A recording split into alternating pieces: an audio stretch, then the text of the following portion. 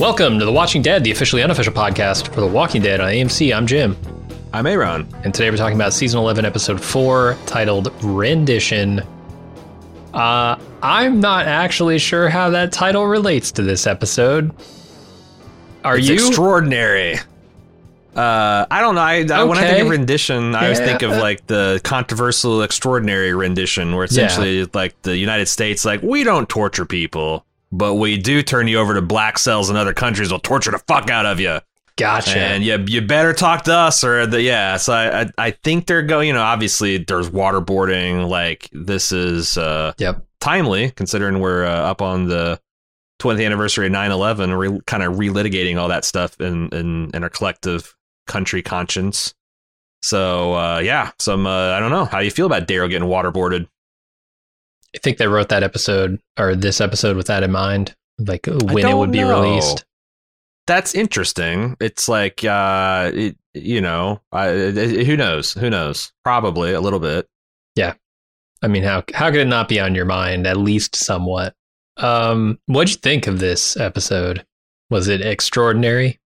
I thought this was a pretty good episode. Like, it's one of those things where we talked about before, where sometimes in the moment, storylines don't work, but the show assumes that they do. And once it rumbles on a little bit, they can touch on that shared history and be like, remember, Daryl's got a girlfriend. They parted on mysterious circumstances. She had a fancy knife that had FS carved into it. It's like, I didn't ever really bought that but like, the fact that like, didn't really buy that relationship, and they had all that kind of like, magical realism, Pooh's 100 Acre Woods kind of searching, kind of like all that stuff like didn't really work. But, if you look back and like, okay, well, Daryl did have the girlfriend, and that probably meant something to him, and this is a tough situation for them both. Like, it works in the moment here. And I gotta say, I really like what they're doing to these Reapers.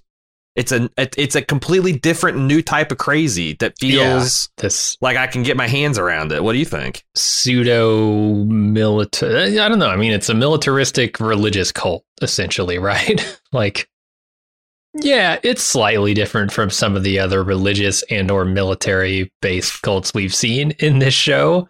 I still feel like it is a retread of the same threat. It's like, okay, another threat from another outside source. It still feels like that. I will say I like the performance of the guy who was playing Pope, right down to the way he wears his stupid hat. The no forehead look is kind of doing it for me. I do like all their gear. I think they look pretty cool, even with the hoods and masks off. So yeah, I mean, that stuff's working. It's a certain kind of crazy that I think is going to be kind of fun to watch, but I don't know if it's interesting enough for me to ignore the fact that it's more of the same in a final season I was hoping for something else from. Yeah, to me, it's a little bit different. I like the religious zealotry, the kind of pseudo mercenary cult. I can definitely see how society would like press these guys into that shape.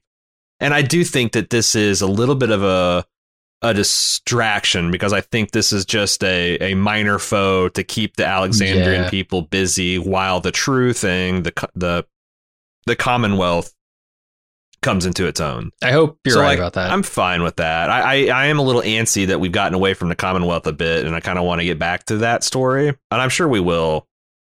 It doesn't seem like next week, though. I saw the preview for next week, and next week seems like so back to kind of like Alexandria proper and Aaron and people scrambling around trying to feed people and keep them safe. Oh, I thought there was some fair bit of Commonwealth stuff in there. I heard Ezekiel doing a couple lines. Yeah, not lines of coke. Just that's true. I guess I forgot. Yeah, but so yeah, maybe we'll get a little bit more blended. And I think that's the way to go, because I can see this getting a little thin.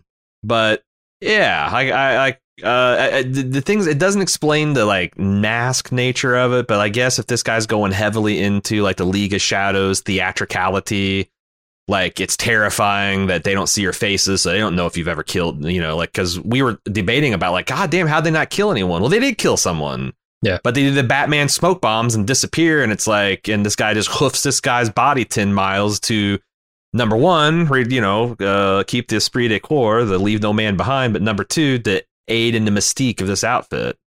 Right. And they try and explain this in the Inside the Walking Dead, whatever it's called at the end, where they interview Inside the Kang. Kang from her Kang cave. And she basically said, a lot of the inspiration for the look of these guys was based on sometimes military personnel have like specialized use for masks, like a gas mask or something, and it's like inspired by video games. It looks much more heavily inspired Army by of Two or whatever the fuck that thing, where they went around these crazy Payday. Yes. Like, no, there's not like. I don't even think mercenary forces get up to this kind of stupid shit. This is like airsoft teams and video game guys, but pretty much. But they tried to pass it off as somewhat military inspired.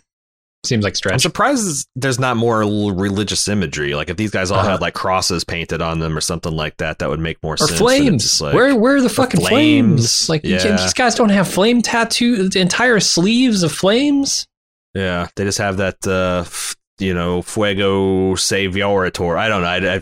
I know the Latin. I wrote it down in the context of it, and actually, I was a little bit impressed by how much, like Easter eggs and like foreshadowing and stuff that they've blended in these, kind of like weaker pandemic episodes. Like they were doing stuff. We just, number one, didn't know what to look. I mean, we remarked on. I was like, what the fuck does FS mean? Do you think? And there's a tattoo on her, and I think I even noted the tattoo on Leah. But like they were kind of laying some tracks, and I gotta say, having the Leah thing that didn't quite work out 8 weeks ago allowed them to still recall that kind of memory of like, oh yeah, well I guess it kind of, in a way that it just wouldn't have worked if they introduced all this the last episode. So like I think the pandemic episodes did allow them to do a couple of things, like, hey, we need to establish this stuff and maybe we can get it like, so I don't know, maybe in retrospect, again, I can't imagine ever wanting to watch especially the middle pandemic episodes, but maybe they were doing more than we gave them credit for. Maybe. I don't know what the commentary was like at the time when the bonus episodes came out, or honestly, even when this episode came out, I didn't have a lot of time to read about this one. But it feels like whatever commentary is out there and whatever the fan reaction has been to these last run of episodes has put Kang and crew a little bit on their back foot, because she's sounding very defensive in those Inside Walking Dead whatever things, where she was saying this stuff with Leah was always the plan from the start. We didn't just come up with it right after the Leah episode. This was always how we were going to go with it. It felt very defensive. I believe so. Right. I don't know why she needed to explain that, because it does feel like that was part of the plan, but it's funny to me, the tone of it. Maybe it's just because I know the reaction to all, but I think the Negan episode was pretty poor. Yeah. And over the off season, it's not that The Walking Dead lost a bunch of fans, because they exited the season 10 with about 2 million people watching day one, and they've come back to about that, somewhere between 2 million and 1.89.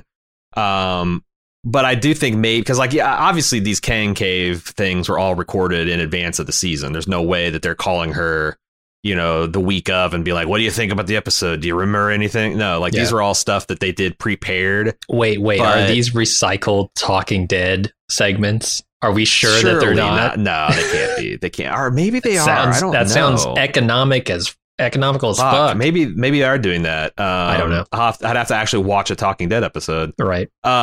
But I don't know, because she might be defensive about this particular thing because it was people maybe not buying the Daryl thing, and that's the thing. Like I said, I don't think that episode worked on a lot of levels because it bucked a lot of things what I thought I understood about Daryl. I felt like her characterization was thin, but clearly she had we even talked about she did a really good job in that one scene. It's just why the fuck do I care? It's like if someone comes running up to me on the sidewalk of, Cincinnati and tells me this crazy sob story, I'm not going to be like, oh my God, I'm going to be like, get the fuck away from me, crazy. Why are you telling me this? Heartless, Aaron. Yeah. I am. No, I don't know. But this episode in isolation, I thought it was good. Yeah. I thought like some of the easy street stuff they were doing, where Daryl worked well, the visceral stuff with the torture, the tension between whether he's going to, like, Daryl might stay true, but this other rando, Maggie's friend, is he going to hold up? Like, there's a lot of tension in that. And then like this Pope guy starts off pretty crazy and just gets crazier and crazier until the final end of the episode. You're just like, oh my God. But also knowing how kind of a cults of personality works, that's this tells you about, it tells you something that this guy's able to do this and everyone still maintained control of the group. Yeah. So it's again, that's a lot of, this is going down a lot of whisper territory, but I just thought the visceral, that guy being held down in the fire, I thought it was going to be like a Hound situation where this guy's just going to be scarred, but like that's going to be his punishment. But like held to the flames until death, and you're like right there in the guy's face as it's happening. The CG shit was like horrific. I thought it was really effective. Yeah, I thought it was really effective. I was surprised how good that looked. I couldn't help but think the entire time, are they going to put a bullet in this guy's head? Because he's coming back. He's coming back. Yes, true. Fire does nothing to these. We saw the Judas Walker. I think you're right. That's the fire. That's what they do with their people. What did the Judas guy? Man, maybe you guys are right about Casey Jones. It's feeling more and more like it. But okay. The other thing that Angela Kang said in this interview is, this is not a guy who's done this as punishment. Man, how did she word it? Very many often. Times before. Or many times. Okay, and I feel like that is teasing the fact that he has done it at least once before, and that he might have done it to Casey Jones. Because he turned his back on the whole damn group, right? Not just a dude. Like, and to be fair to Bossy, I think is his name, Bossy. He turned his back on his brother in order to murder one of his enemies who was actively trying to murder him. It's not like, he was running how scared. That fight went down, and they were fighting 3 or 4 to 1 or 4. Yeah, right. 2 to 1 odds, 3 to 1 odds, and so what if your friends go 2 different ways? And you're caught in the middle. You have to turn your back to one of them. Is he still going to burn your face in the fire? You're on the ground punching a guy to death, and the guy behind you gets ganked, and you get shot from behind just because your back was turned. Yeah, that's what happened. Right. So like we know that Pope guy is insane, and that's the thing is like this is this kind of purity testing is, especially when you don't even fucking know, is so self-serving. Yeah. Or it's so self-destructive, as I should say. Because, like, this guy hoofed this guy's dead brother back for 10 miles, and his reward is to be burned to death because Pope didn't 100% understand. Because the other thing is, like, also, if you wanted people just, like, blindly berserk and charge into fire because they're completely unafraid, well, you're all going to get killed, man. Yeah. Like, strategic retreat is a thing, and sometimes you got to live to fight another day, but that's not like this. That's not what the guy with the grenade did, like they seem to have this very kind of Spartan come back on your shield or with it, and Spartan society. That's the thing. Like a lot of people worship that shit. It wasn't a very effective society. It's not like it fucking took over all of Greece and held it in a death grip. They were just like the martial weirdos of the Greek, that didn't get along well with anybody and ultimately got their asses kicked in and made irrelevant like everybody else.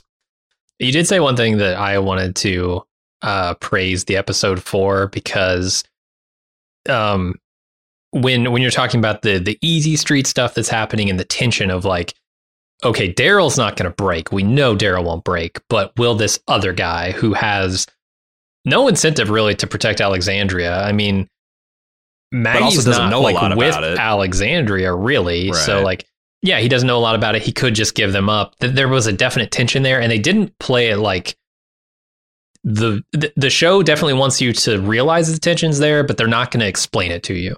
And I appreciate that. They're relying on your knowledge of the situation, your knowledge, like trusting you to understand what's happening here a little more than The Walking Dead has done in the past. And I think that's like one of the things that Angela Kang has done is taken the show to the next level in that regard and trusting its audience.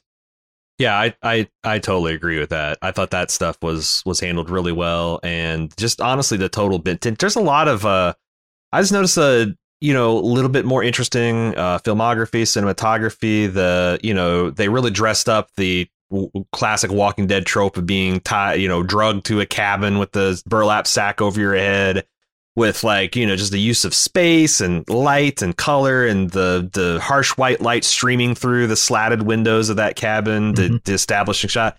I thought that stuff was good. The real low light photography they did in the I don't know what the bathroom kennels or whatever they're being held in. That stuff was really atmospheric and well done and set, and just doing the extra mile with the lighting and the filming to make these places feel more real and oppressive and menacing and all that kind of stuff. So yeah, I thought this was a good actually Walking Dead episode. Yeah, same here. All right, let's get into the recap. But first, let's take a quick break.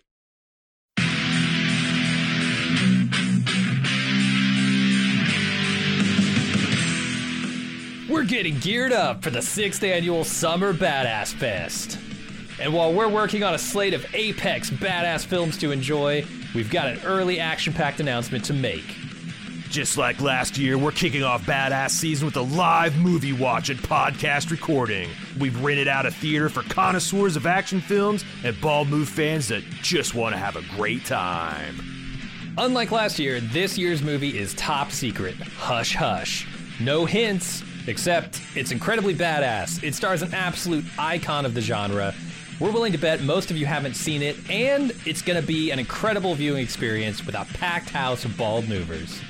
Those of you who came to last year's screening of Total Recall know what a party it was. And those of you who didn't, now's your chance to experience it. Meet me and Jim, order some custom movie-themed drinks at the theater's full bar, then watch us record the full podcast for the movie. We reserved a venue over twice the size as last year, but seating is still limited. It's happening Friday, June 21st at 7 p.m. in our hometown of Cincinnati. Get full details and buy tickets at baldmove.com/live. Cincinnati's actually a pretty great city to visit, and we've got lots of details for side adventures on our event page as well. The Reds are playing the Boston Red Sox in their fantastic Riverside Stadium. The thrills of Kings Island just minutes away, and I'll be leading a kayak trip down the scenic Little Miami River on Saturday. Again, get full details and get your tickets now on our Badass Fest 6 page at baldmove.com/live.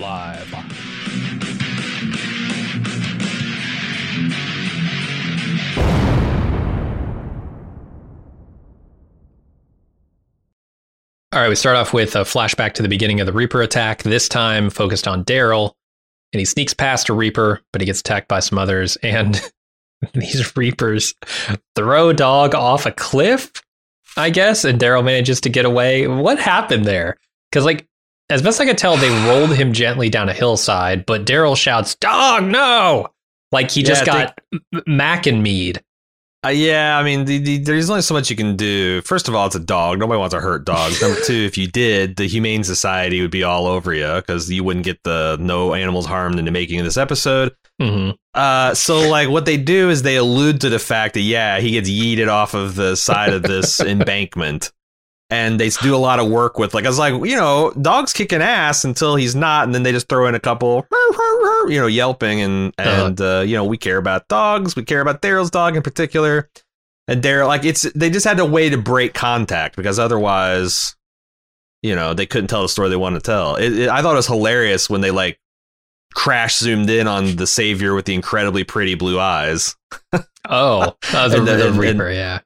Yeah. Oh, what I say, savior? Yeah. Yeah, the Reaper with the just wearing a mask that had a slightly wider than usual eye sockets, just so you could see these just incredibly piercing blue eyes. And I'm like, I wonder. It didn't even occur to me that they bring Leah back though. Yeah, same here. So it was a pretty good surprise. I wonder who the woman that's leading this Reaper. I was thinking of all the different women that we've known on the show, and if they made some kind of connection. Is this craziest possibility? Was is this fucking Eugene's girl? Oh boy, Blue moonlighting as some kind of militant I don't know, but no, it's just Leah. Yeah. So there's a beginning here is like them kind of stalking Daryl, right? And I was sort of impressed. I'm like, okay, they're showing Daryl is just as sneaky, right? He's just as badass as these Reapers. He might be the only one in our group who is. But then I noticed when Daryl's hiding behind this wall, he is casting a shadow out onto the path where the Reaper is walking. And it's moving around like it's a shadow that's just dancing. It's clearly a human form. He's not being nearly as sneaky as he thinks he is, or the show thinks he is. Yeah, I didn't catch that because I actually, in my notes, thought it was pretty, it's very video gamey, but like the stealth, combat avoidance. Yeah. This is like, throw a broken bottle in the opposite way you want to go, wait till the guard gets distracted, hustle across, I thought it was good, but I didn't notice the apparently neither did the scary Reaper, shadow man. Yeah it worked. Then Daryl does the guts trick as the Reapers stalk him into the morning. Dog is also tracking Daryl, which one of the Reapers notices and starts to track Dog. There's this whole chain of like Dog tracks Daryl, Reaper tracks Dog. It's pretty good. Daryl hears Dog and follows the sound to find a Reaper holding him. The Reaper removes her mask to reveal that she's Leah, and she demands to know who the people he's here with were. He lies, says they're just some randos. Dog won't come when called by Daryl, and other Reapers surround him. Not nearly as much guts as I was hoping that Daryl would have on his face when he turned around, because they play it like, oh, he's going to turn around and it's going to be disgusting.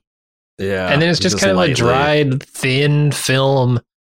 Like, compared to his hands, I wanted to see just covered, dripping in gore. I'm telling you, they used to do this shit where they would put like ropes of entrails and they would have legs and hands and feet around their neck, right? And you want to really corpse it up. But this, I don't know. They're just hitting you with some blackish red blood now and calling it good.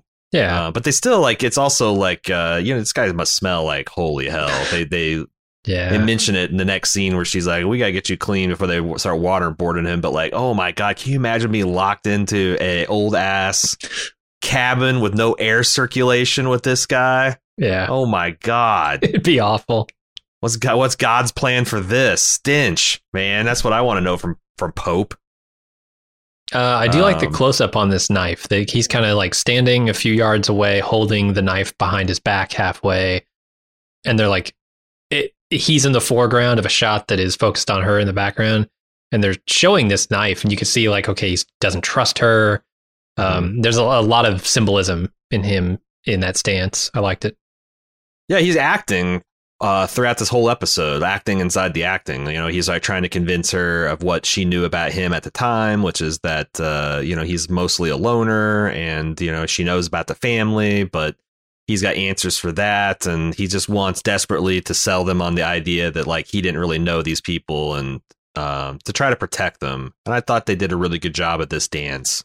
Yeah. And again, like I said, I didn't buy him and Leah's relationship, but that's in the past and they had a relationship. And I actually I actually thought it worked in the context of like, well, if you thought they did have an intimate relationship and there was some, maybe hurt feelings on both sides, this is what these guys would act like. So it was able to work, even though it didn't work back in the original telling.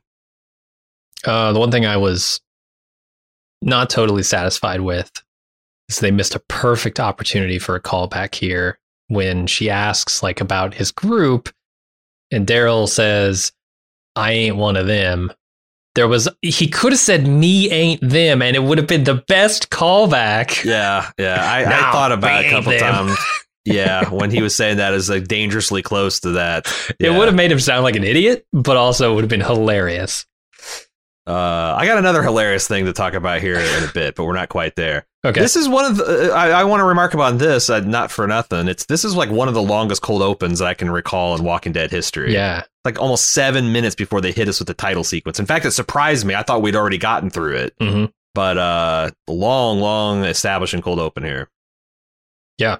And when we come back, Daryl's captured and taken to the Reaper headquarters. The stronghold. I don't know. Where he's questioned by. Yeah, just a cabin inside of their bigger base, right? That's true. Is this their base or is this someplace they're squatting? I don't understand that quite either. honestly, this could have been the backyard of the Savior compound for the smokestacks going on, right? This looks like maybe they Very used the industrial. same building because I Could saw be this the backside factory. of it. Yeah. Yeah. It could be the backside of the Savior complex. Yeah, that's what I'm thinking. They had a little time left on the lease or something. Anyway, yeah, he's questioned by Leah. She's waterboarding him, but he doesn't break. And Daryl makes up more stories about his people, but Leah doesn't buy it. So they throw him in a cell and leave him there. So this is where I thought that they had a really nice scene composition where they take him to the cabin. They got those windows, the light streaming through. They really nice and atmospheric. They also kept on showing a close up on his hands. Number one, to show off how poorly he was bound. Sure. Oh my God, I cannot believe, like, come on, tie a guy up, will ya? Number two is like he was doing something, keeping count. Yes. Of their do you have people, any- right? Of their people. I think he was taking stock of their resources. The different voices he was hearing. Okay, because I was trying to think of like maybe he's keeping track of steps somehow. Like, you know, there's a way that you can with like a series of like 5 beads keep track up to like 20 kilometers of a march or something. So I thought maybe he's trying to keep track of like how far he'd walked and how many in a certain direction. But I think you're right, because he could probably see the sun. Was getting a count of the people. I think he is. And when Leah asks him, like says to him later, "Oh, you've been busy working down here or whatever," he had just mentioned how many people they have. Yeah. So yeah. And she says, "I see you've been doing work down." Yeah. Okay, that makes sense. It wasn't immediately apparent, but it made sense in context. I like the contrast between him saying that, you know, because that's the thing is like that scene where she breaks down and talks about her people. I remember thinking like, what kind of crazy military organization passed the fall? Like it seemed very contradictory. But with this extra background information that they were a military unit that then went private into mercenary work and continued doing that kind of shady shit through the zombie apocalypse and was used to like maybe do crowd control or, you know, strategic strikes, and then they were betrayed or maybe just, you know, considered expendable when they're firebombing Atlanta or whatever the fuck their situation. This filled in a lot of those gaps in the story. And I felt like, you know, again, it didn't make sense in the time, but like adding that, what I knew to this, it's like started to make sense. And it gave weight to her words of like when Daryl's like, "Where'd you go? I looked all over for you." And she's like, "Oh yeah, well my real family found me and they didn't ever stop looking for me." Yeah. Which I thought that's, you know, again, I think this is all nuts, but like you can see how she has gotten this really deep relationship with these people. Also explains why she was able to live kind of alone in the cabin as a little badass. Doesn't explain why a single zombie fucking locked her in her bathroom. That's still kind of fucking suspect, but she's a real fucking certified badass. All these people are. So like they're crazy good combat skills, as well. They're military trained, like maybe special forces types. Again, like I said, that all none of this stuff made sense, but they were starting to pick up the pieces and put them together. I don't remember the exact timeline of the episode that they met in. How much time has passed between then and now? Well, I think they first started like it's tough because the dog was a puppy. And now it's got like a gray muzzle. I think that like story spanned 5 or 6 years from like the first months after Rick's death to right up to like 6 months or so before we rejoined the plot. Gotcha. Yeah, I think Daryl spent like 5 fucking years looking for Rick's body or something in that little tiny patch of land. Yeah, I mean, he's out there a while. Yeah. One other thing that I'm not sure they need to do, and so I'm not even sure they're actually meaning to do it, but if you look at the context of what they're trying to do with Daryl, they're trying to get information about the group out of him, right? Same thing they're doing in the Commonwealth with Eugene, Ezekiel, Yumiko, and Princess. Are they trying to contrast these groups with their interrogation techniques? Because one is waterboarding you, and the other is asking you questions. Yeah, I think you're right. Like the overt menace and use of torture. And the thing is like I'm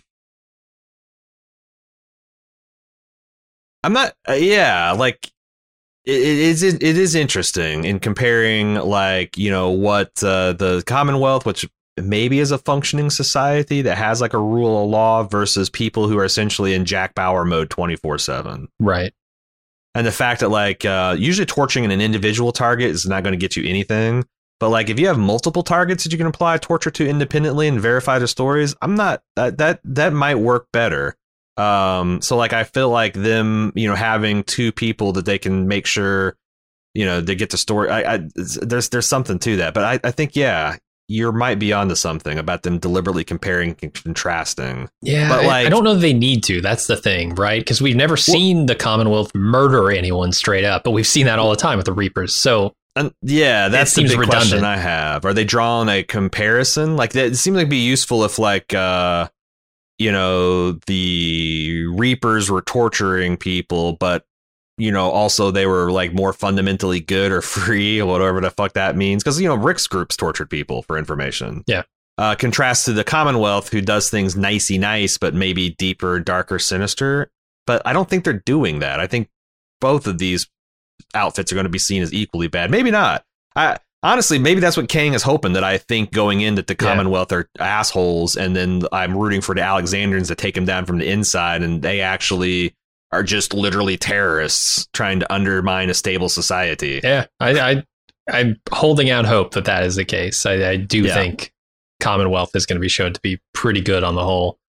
But yeah, I don't know. That's why I say maybe I am reading too much into this. Maybe they're not intending to contrast these two groups so much, but because it's a little too obvious, like murderers versus people who aren't murdering you. Right. Pretty obvious.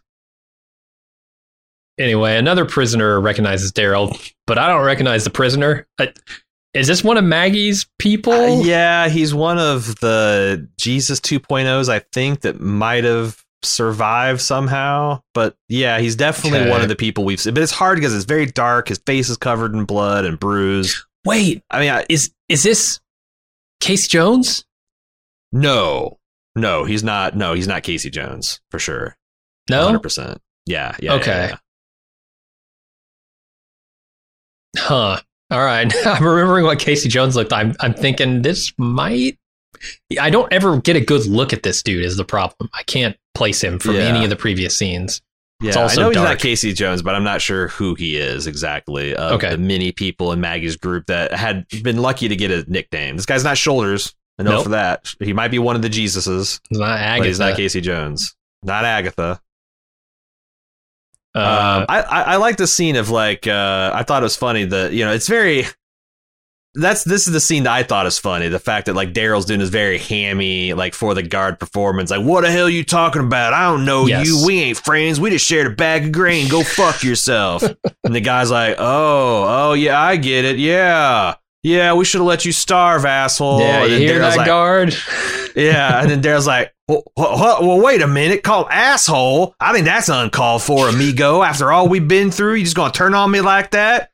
It's like you get like the guy like plays the part too much and pisses Daryl off. That's the thing about these scenes, right? These scenes are such a fine, hair thin line to walk, right? Because you want to convey to the audience that there is a coded signal coming across here that the other person's understanding, right? But you also have to, as an audience member, believe that reasonably the guards wouldn't pick up on that. Yes. And unless you're using very specific context that only our characters and the audience would know, you're going to have a hard time with that. And they aren't doing that here. They're using tone of voice. They're using body language and winks and nods and shit that the guards would pick up on. So I don't think it's like super effective. No, but it's close. But I see what they're doing, and because that's the thing is, like, if you ever tried this in real life, like if you ever try to kick someone under the table that was saying something they shouldn't, like 99 out of 100 times they're like, "Why are you fucking kicking me?" Because they're oblivious. If they knew that they were treading the line, they probably wouldn't be doing it, right? Right. Or like if you're like if you're trying to like desperately with your eyes tell your friend, "Shut up! I told my mom I was at your house last night," and like it's obvious to everyone that there's something that's happened. Yeah, like the energy changes on in the room, and but you could do it with coded language, right? You could do it with Darmok and Jalad shit, right? Where the guards just wouldn't understand, but the other person gets it. Or it's like, when a great way to handle this is having prearranged distress signals. So like when someone's on the phone and they're being like, coerced, they can say, you can ask them like, how's your hemorrhoids acting up? Oh, they're flaring up bad. Jimmy doesn't have hemorrhoids. This me must be being yeah, it's like you can do shit like that, but like this where it's kind of happening ad hoc, it's a little tougher story to tell. But it's fine. It wasn't awful, but it works. And then there's the effective tension built when, she comes in there and says, you've been stubborn and you're not telling us the whole truth. And then they haul the other guy off to be tortured. And like, I don't know anything about, is he as strong as Daryl? Probably not fucking likely. Yeah. So it gives you a lot of, you're not really sure and like where Daryl stands until like the very end of the show. And then the very end of the show is so fucking crazy for the last 15 minutes that you kind of, you just kind of go with it. So I thought it on the whole works really well. Agreed. So then Leah visits Daryl in his cell, starts asking more questions. The other guy is dragged back in, and the Reaper says they found one of their own, which is Bossy. Bussy. Bussy? Yeah. Bussy?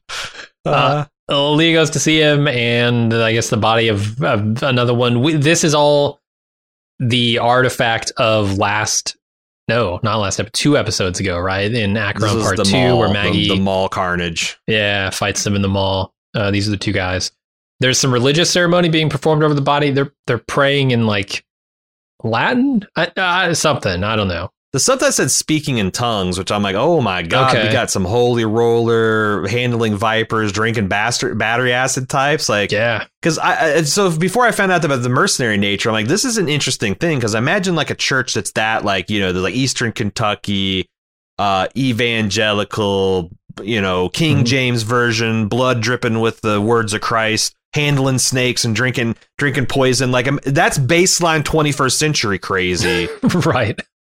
Post-zombie apocalypse, I'm like, oh, this could be fucking hot and wild. But I think they're like literally speaking in tongues, which is, I don't know how to describe that. Christians not understanding their own theology. Like when the apostles were speaking in tongues, my understanding is the Holy Spirit was serving as a universal translator device for them to go across the Mediterranean and preach the word effectively to people of all languages. But somehow in the extreme fundamentalist evangelical world, that just means you getting up and going blah, blah, blah, blah, because you're moved by the Holy Spirit and no one can fucking understand you. Yeah. So that they subscribe to that theory of speaking in tongues, at least according to the closed captioning. Gotcha. And then we get introduced to Pope, although I'm not sure we know his name yet. He steps out of the shadows. He says, God is here. He's angry. I'm angry. Do you feel that? Go make him feel our wrath.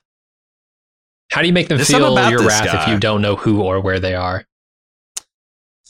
I don't know. There's something about this guy. He's serious. He feels like a leader of men, someone that can get you to bear a lot of cognitive dissonance. That speech about God being here and he's angry and I'm angry. And, do you feel it? Make them feel it. Like, yeah, you don't have a target yet, but like that's pretty effective getting people whipped up into a frenzy, I thought. He stepped out of the shadows and first I saw him and I was like, is that Locke from Lost? He's got a very Terry O'Quinn look going on. I think I actually looked him up because I'm like, I think he actually is one of the gangsters that the Joker tries to recruit in The Dark Knight. He's one of the, like the big crime bosses of Gotham City that like the Joker's secretly trying to rob the whole movie. Around the table, yeah, sure. Yeah, he's one of those guys. Mm-hmm.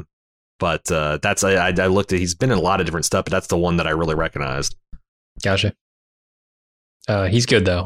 We'll see a lot more of him later. I thought so. I thought he's a good. He's right up there like alpha for. So far, they haven't made him ridiculous yet, but he's up there with a pretty good, menacing, intimidating, charismatic villain. I mean, as far as making him look ridiculous, the hat's going a long way, but also.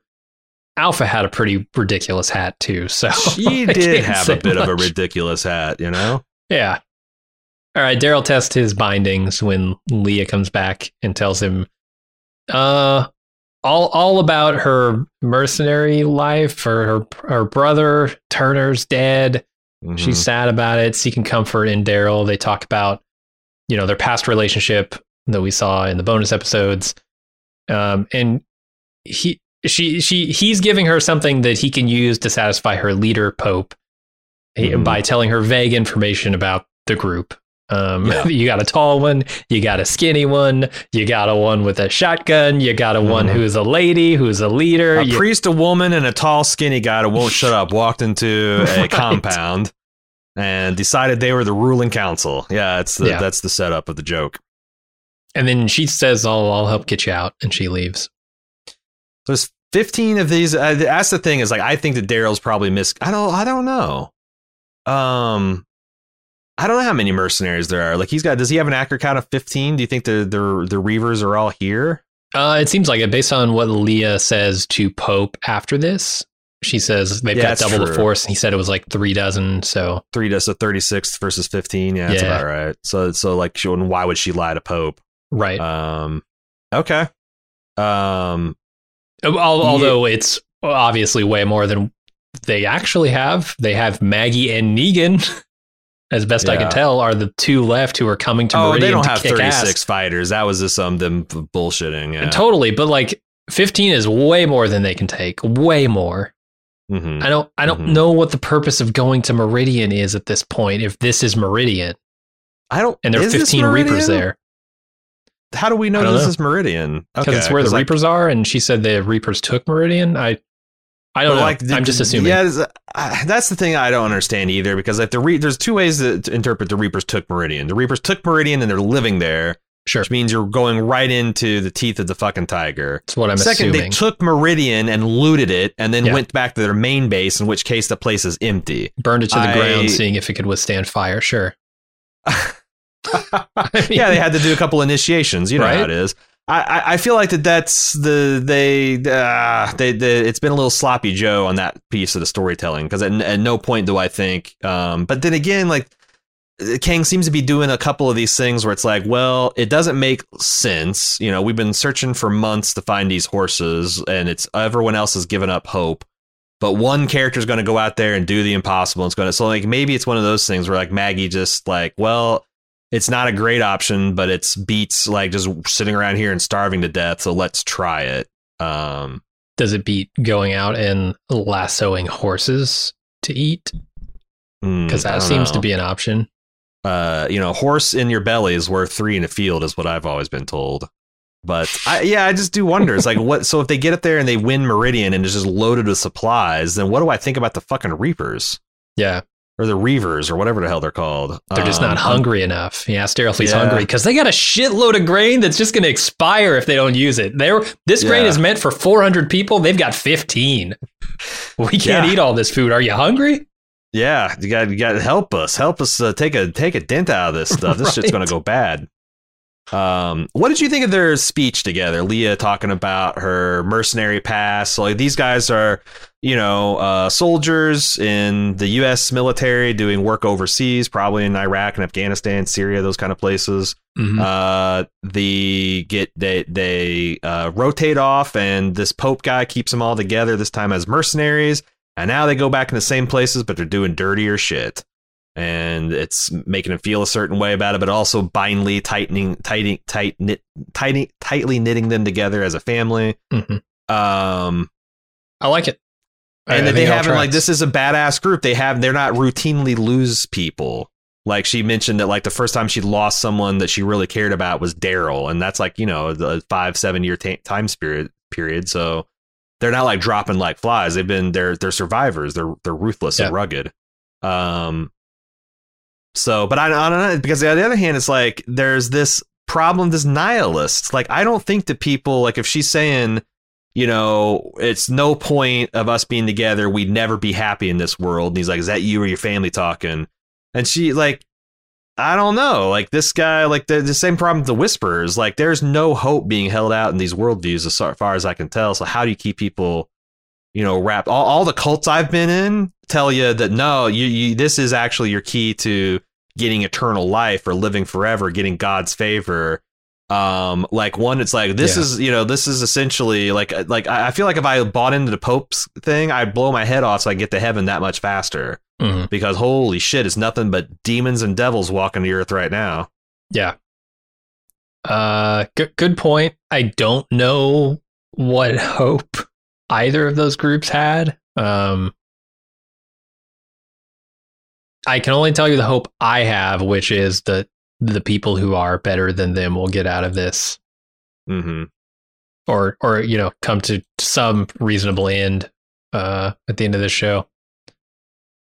We'll see. But before we see, let's take a quick break.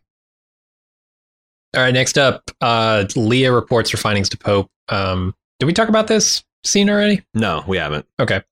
She makes a case for Daryl joining the group, and Pope thinks the relationship might be clouding her judgment, and she tries to convince him she's loyal. He decides, I'm going to see for myself if I can trust Daryl. I thought they did a good job of... I'm sorry, I didn't mean to cut you off. No, I was going to tie it in the next one, so go for it. I thought they did a good job of showing how these types of charismatic figures kind of hold their people under control. They're like this carrot. There's like a much bigger stick, but this carrot and stick where he's questioning her worth and her judgment and breaking her down, making her feel worthless. And then when he gets her and she then he flips back to like, well, the only reason I'm this way is because I believe in you more than any of the others, and build them back up. We saw a similar thing with Alpha in a way. I think they're doing a really good job of showing people like, hey, this is how these like but these are type of abusive relationships that you might get out of and be like, oh, I learned so much from this person, or this person was such a great mentor to me, or what. And they'll take credit for all of your brilliance and have you believe it. It's a really, like I said, I don't know. Some of this is a valuable public service. Is like, if you ever find yourself in these similar situations or being told these things, like recognize it for what it is. Yeah, there's a system and an acronym they use. What is it? SCUBA? There's some acronym for the things, the tactics they employ in these cults. You're talking about the BITE method? BITE, yes. Yeah, like the control of behavior. I forget behavior, information. I forget what the other two are, but yeah, like all the different facets of control that these groups have over their individuals. Yeah, if you're interested in that stuff, look that up because it is interesting. I don't remember it anymore, but so the test apparently to see if he can trust Daryl is to take him to the interrogation room, lock Leah in there with him, and then set the place on fire so that they can survive the fire, I guess. And that's exactly what happens. Daryl busts them out through a window, pushes Leah out, and then extricates himself. And outside, Pope is standing there with all his goons, and he says, it makes him part of the group, essentially. Yeah, I actually thought this worked really effectively because, like, I believe that, like, you know what, Pope's decided that she's full of shit and he's not taking any more, and he's going to go ahead and roll up Daryl and Leah at the same time. And then as soon as they busted out and I realized what was happening, I'm like, oh, this makes a lot of sense too. Mm-hmm. And her it like instantly both going, of them, right? Yeah, and her instantly going to the other side and doing this Fortuito Salutis. I looked into this. There, like I said, the show has built a lot of track up to this, and we noticed everything, but we're like, what the? We had no idea what it meant, and I was reluctant to look up anything because I was afraid to get a comic spoilers. I guess this stuff is. I don't think it has anything to do with the comics. This Reaver stuff is what my understanding is. But like we saw that in the Cabin in the Woods episode with Leah and Daryl, that she had this kind of flame tattoo with this Fortuito Salutis along the margins. Now, this is an allusion to Psalms 140, verse 7. Oh God, the Lord, the strength of my salvation. That in Latin, the strength of my salvation is Fortuito Salutis. So that's what this means. Strength of my salvation. Underlies the religious overtones. That knife that he got from Leah, that was like his favorite knife that he loaned to Carol, it had the words FS scrolled in, etched into its handle. So they've had these like little teases, these things of world building that they've, and now it's all laid out. They didn't tell us what it meant. I'm sure that they'll eventually get there. But like, it's even if you don't know literally what it means, you get the idea that these people are very interested in like they're not your conventional soldiers doing a mission. They're on a literal mission from God.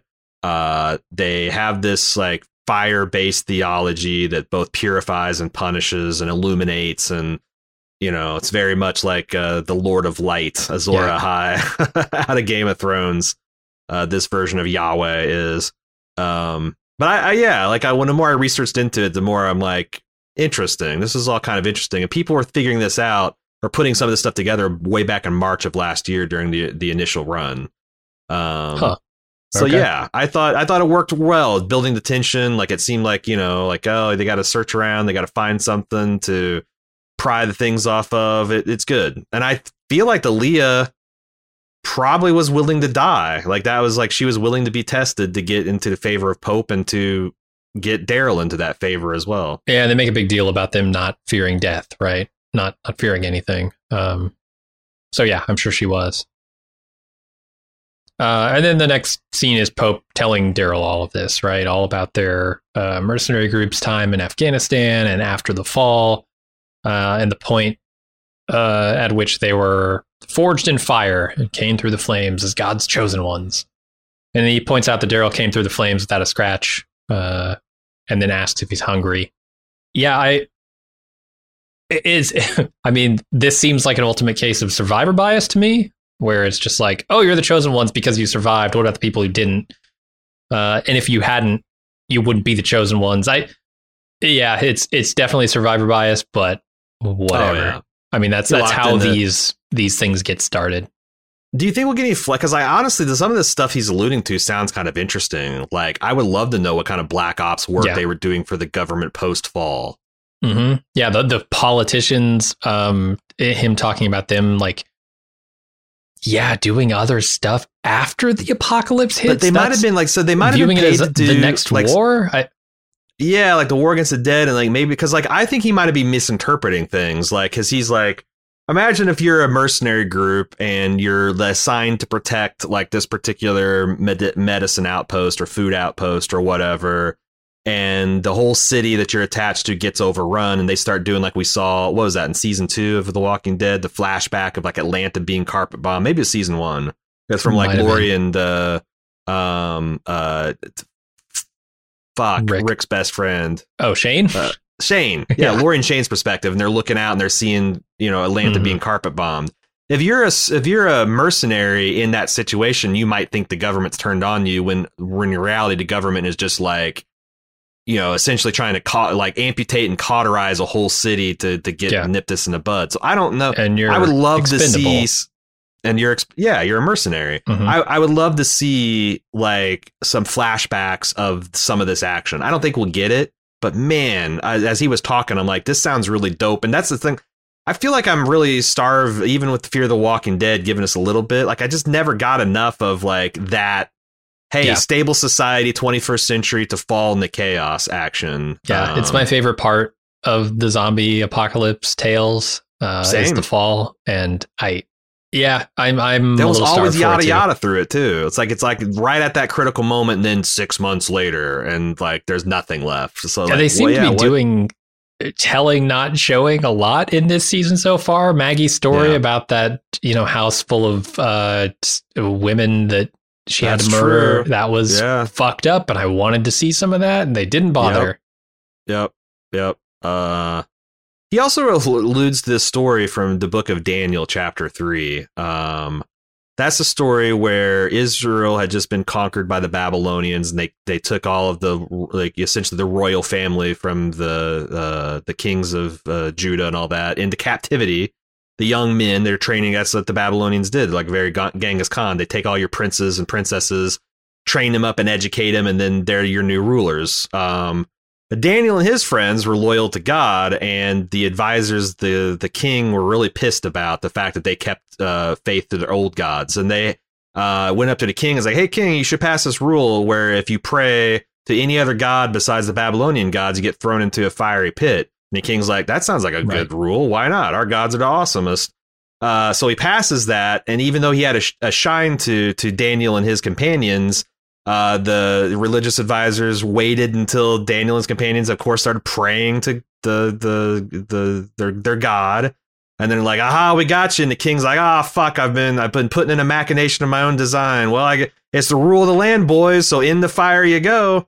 And everyone's all like really wanting to see Daniel burn up and his companions. And turns out they threw in 4 guys. Now there's like 8 guys walking down there. What the fuck's going on? God sent his angels to protect these, and they're not getting burnt up. And the king's advisors are screaming these words like these men who have bodies that fire has no power over, and they're released unharmed. And then the king, because of the treachery of his royal advisors, then throws them into the thing because, you know, that's the way these things go. I will say that the fire pit is a much more impressive feat than the lion's den. It's true, because the lions could maybe they're just not hungry, right? You know? Or like Daniel's, he's old and bony. They don't like the old gristle man. Right. You know, hard to deny the fire its meal. yeah. Well, that's definitely some divine intervention there. But yeah, you know, I'm just flexing my Bible school knowledge. I like it. I like a good post-apocalyptic religious cult. You know, see my coverage of The Leftovers for evidence of that. Mm-hmm. So I'm liking it. Yeah. So Daryl's taken to a bonfire where everyone's eating, and Pope tells them that he's family. Pope realizes, this bussy guy turned his back on his brother. You know, he doesn't have the full context here, but that's apparently a no-no, and so he throws him in the fire to punish him, and he does not survive the fire, not even close. The fire has power over his body, so hell yes. I love the visuals in this scene, man. They did a bang-up job on the effects work. They really did, man. That's like, there's a few things that really shake me anymore in The Walking Dead, but watching a man burn to death in close-up as his face is literally melting into the fire as he's bubbling and ugh. Ooh, seemed like what you'd call a bad way to die. Mm-hmm. And that's the thing. Like, at first I thought it was just going to be a horror and this guy's going to have like some sick ass scars, Dwight style. Yeah. But then I'm like, I kind of like, well, I've already seen a lieutenant with a half burnt face that goes around with a chip on their shoulder the whole time. And I'm like, oh, no, he's going for well done. It's done. Yeah. For sure. And again, this guy, like, just, we know that this guy died like a hero and went above and beyond, but he's being executed like a dog just because of literal circumstantial evidence and because Pope thinks God speaks to him. And also, I think Pope literally believes that if he was wrong about this kid, he wouldn't have burnt up in the fire. He would have figured out some way to escape it. Mm-hmm. So, yeah, the thing I don't quite understand is the way the show plays this, because they don't just play it as Pope has the wrong... They don't play it as Pope has the wrong idea in any way, right? They play it 100% Pope is right about this guy. Mm-hmm. And the guy knows it because the guy's acting very sheepish the whole time from the beginning, even before he starts questioning things, right? So the guy himself knows that he did a bad thing by turning his back on his brother, but I don't see it that way as an audience member because I've seen the context of the thing. So I don't know why that guy does. Like, maybe he's acting squirrely because it's kind of like when Joe Pesci starts asking questions like, oh, you think I'm funny? Like, you're scared. You didn't do anything wrong, but this guy's capable of violence. But then Kang gets on the mic and says, oh, he doesn't do this very often. And it's been 7 years since we've lost someone important to us and this and that. So, like, but if he just did it the other day, like yesterday with Judas, or today, I mean, this window of time is happening in the same window of time that we just saw, right? So, like, Judas could have been burned that very freaking day for all we know. Or he might be burning in the fire as we speak, potentially. That's true. Yeah, so I don't know. Maybe he's scared for a reason that is not he thinks he did something wrong. Yeah, this Judas stuff just happened, and maybe it's so. Yeah, that begs the question: is what has changed? Like, why has Pope gone? Like, you lose one guy, two guys, maybe. Why are you swinging into the Judas burning at the stake, burning on the barbecue pit? That kind of like what's changed in his group dynamic has gone from like harsh Spartan military order and all that kind of stuff to like these extra just like pointless killings. That, and it seems like it's generating a lot of cognitive dissonance in the Reefers, because you look at Leah and she's kind of sickened, but also kind of like not willing to go against Pope, or kind of like, you know, one of those things where it's like, man, I wouldn't. So, because sometimes people have that reaction of like when they see something in a control group that they're horrified by, they deal with the cognitive dissonance by saying, I couldn't do that horrific thing, but I'm glad we have a leader that's capable of being that strong. and to protect this. Like, you have to, like, you know, it's not like I wouldn't do that because I'm a decent person and I'm not a whore, to like, I'm just weak. I'm too weak to lead, and we need a lead. So like I thought it was really effective, and they did a really good job of all that, saying all that in the performances as they're wheeling around and seeing these guys like almost like a fucking troop of gorillas that won't meet the graybacks, you know, silverback's eyes. They're like all kind of like that, you know, like avoiding his gaze and being, and then Daryl freshly with fresh eyes drinking all this shit in, and you can see like, well, I think Daryl might be the key to this scene, because what you're saying makes a lot of sense, but also there's an element of trading up here where Daryl has just proved himself in the fire. Yeah. And burning this guy who refused to do that, right, by not turning his back on his brother or whatever, reinforces to the rest of the group, A, their values, and B, that Daryl is now part of it. I think there's an element of like trading up from Bussy over here over to Daryl. Yeah. Submissive and breedable Bussy to Daryl. Or when you said trade up, I'm thinking like, oh, but like also like, what if Daryl is a better leader than Pope? Like, how many missions do they take before Daryl proves his worth? And, you know, he's a fireproof, like you said, and like you're losing your grip. God, it almost would have been better to put Negan in this situation. Because I buy Negan being a better leader. I mean, we've seen him do it, right? To A, he had the group of the Saviors, which he led all of them. B, he just took over an entire group of Whisperers, right? I think it would be super interesting to see him going into this religious cult and being tempted again. Like, maybe it's not. Maybe it's too much of a rehash. But like, Daryl doesn't seem like the leader type. He's never wanted it. He's never been it.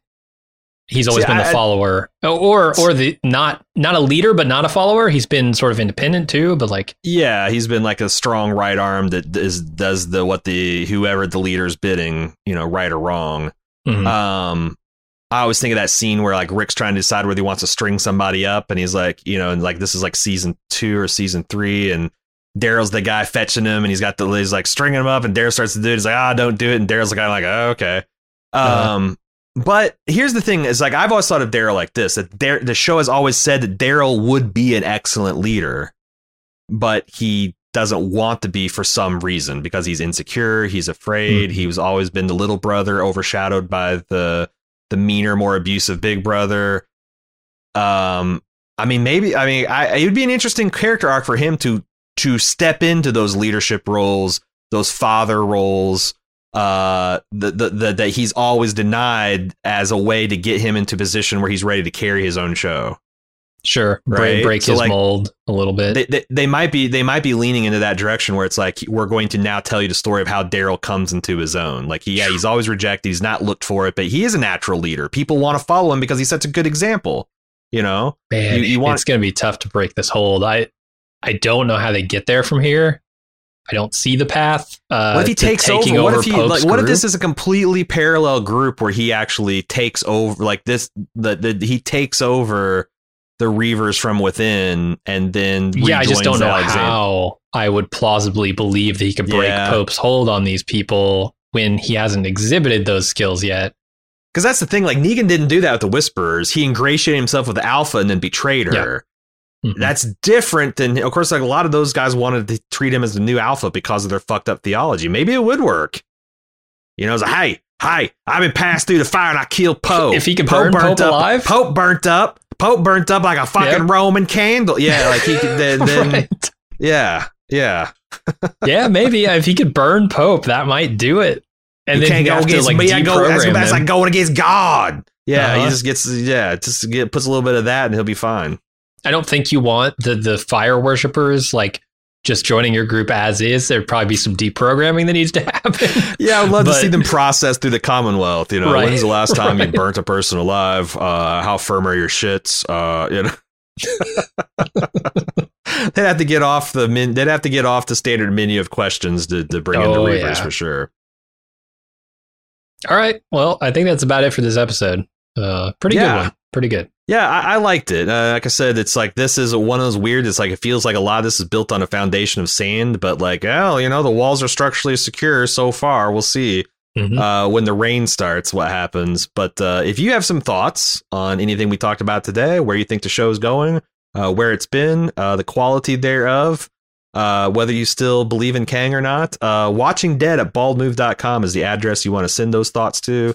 As you know, we normally record these live, but because of Jim's upcoming move, which is also this is a double whammy. It's the nerve center of the Bald Move studio and his personal domicile, so it's like a double move. Yeah, going to be a little disruptive to especially our video stuff. So we will not be considering that live, but we will be having it out, and it will be out Wednesday. It's regular time. And then hopefully on the Wednesdays to come, you can join us live at twitch.tv/baldmove, 1 p.m. Eastern on each Wednesday, except for this next one. We're going to do something a little bit different. But otherwise, you should have the next episode out, same date and time that the episode airs on AMC. WatchingDead@baldmove.com. We will still consider the email. We just won't be able to do them live. And we look forward to hearing your thoughts. Until then, we'll see you later. I'm Aaron. And I'm Jim. Later.